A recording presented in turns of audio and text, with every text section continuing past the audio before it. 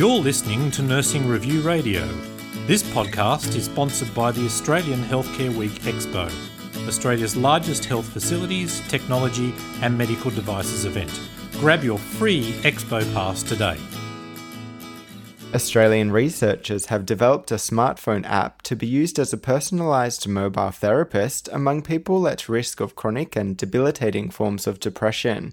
I'm joined by Dr. Linda Hartley-Clark, Associate Research Fellow with Deakin University School of Psychology, to discuss the tool. Welcome, Linda. Thank you. Thanks for having me. What will users encounter when opening up the Blue Watch app? Well, the first thing that users will encounter is a visual little online tutorial that steps them through the functionality of the app. Because Blue Watch has a built-in 12-week intervention with a series of modules in them or activities for participants to take part in. These run in order, and I'll describe them in more detail in a moment. But in addition to the intervention activities, the app is also a monitoring device, a mood monitoring device. So in addition to participating in treatment for depressive symptoms, Blue Watch will track participants' mood throughout the course of each day and provide them with feedback about how they're faring. So it gets people to manage their moods and to learn about the different fluctuations in their moods across a day and across the course of each week. And then they can also begin to track the kinds of intervention activities that help them to reduce depressive symptoms or alleviate their distress. So that's it in a nutshell, really. So the visual tute begins. The intervention activities come in the form of, there's a dashboard area on the screen that shows people what activity that they're up to. It also provides them with feedback graphs about whether their mood is low or moderate or they're feeling well that particular day. And there's also a little welcome video that's for troubleshooting. So, for instance, a lot of the activities are delivered via audio. So if they're out and about and they've left their headphones behind or they've lost them or they don't own a pair, there's a read-only function of the app, so we can step them through where to access that. They can favourite activities that they like and revisit those when they're in need. But I suppose the most innovative part of the app is that it will track when participants' moods drop and it will intervene at their time of greatest need. So it will notify that participant at that point in time that their mood is particularly low and that they may like to revisit some of their favourite activities or to visit the troubleshooting section of the app, which has a lot of mindfulness-based activities to alleviate their distress. So that's sort of it. What do the modules cover? Okay, so in Module 1, it's all about living life according to what you value. So we basically... The take-home message for that module is that knowing what we really stand for allows us to pave a meaningful pathway through life, even in the face of adversity. So, we do experience life as a struggle, but we can keep going in the face of adversity. So this module encourages people to identify their own set of personal values to help them navigate their way through life and keep them sort of on the straight and narrow when life becomes challenging, that sort of thing.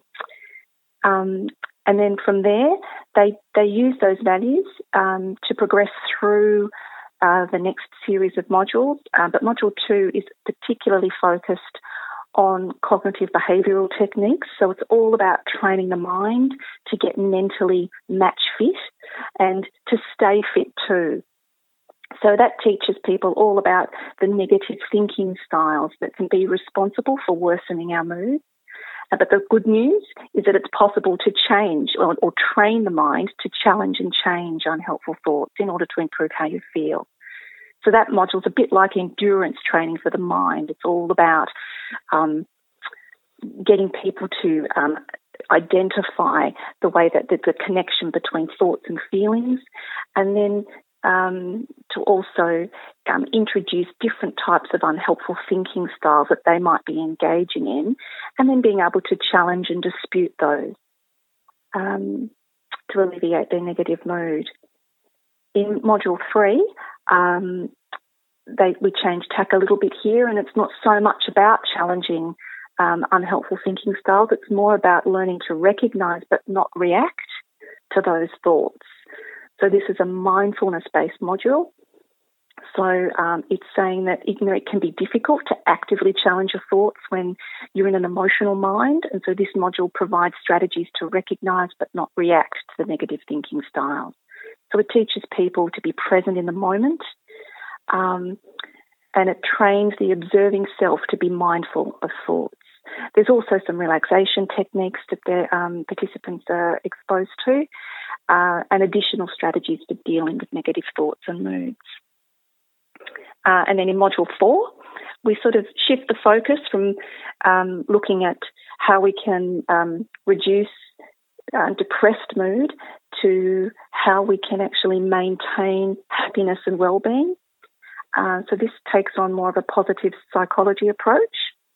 The message here is that maintaining happiness and well-being is particularly important for developing our ability to think and act in new and creative ways.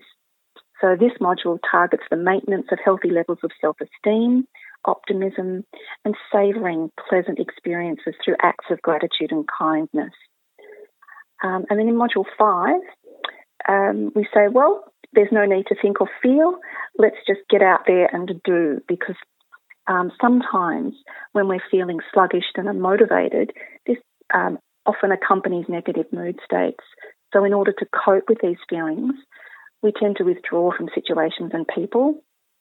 And of course, the result of this is that, we miss out on opportunities to do things that might be pleasurable, or at the very least, provide us with a sense of accomplishment.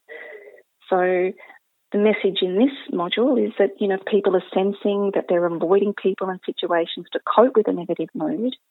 Then this module describes how to lift their mood by increasing their exposure to positive experiences.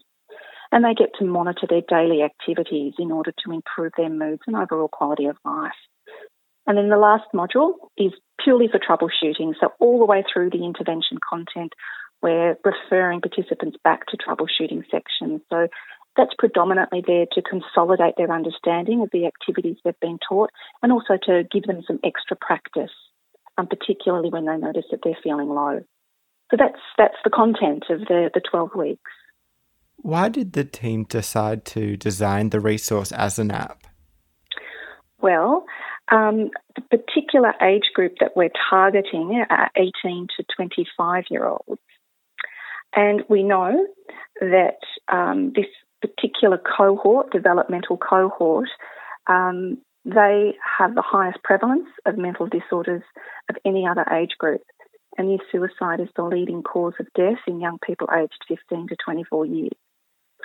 Now, in addition to this vulnerable group, these young adults are particularly susceptible because they're susceptible to ongoing and worsening symptoms because of their reluctance to seek help in person. So they tend to want to manage things by themselves and not seek face-to-face advice. Now, those two vulnerabilities combined with this age cohort, up to 99% of 18 to 25-year-olds own a mobile phone, apps. They have apps for everything. So we just thought that this would be a really innovative and highly accessible way to reach this target group. In what ways do you hope the app will help people with depressive symptoms?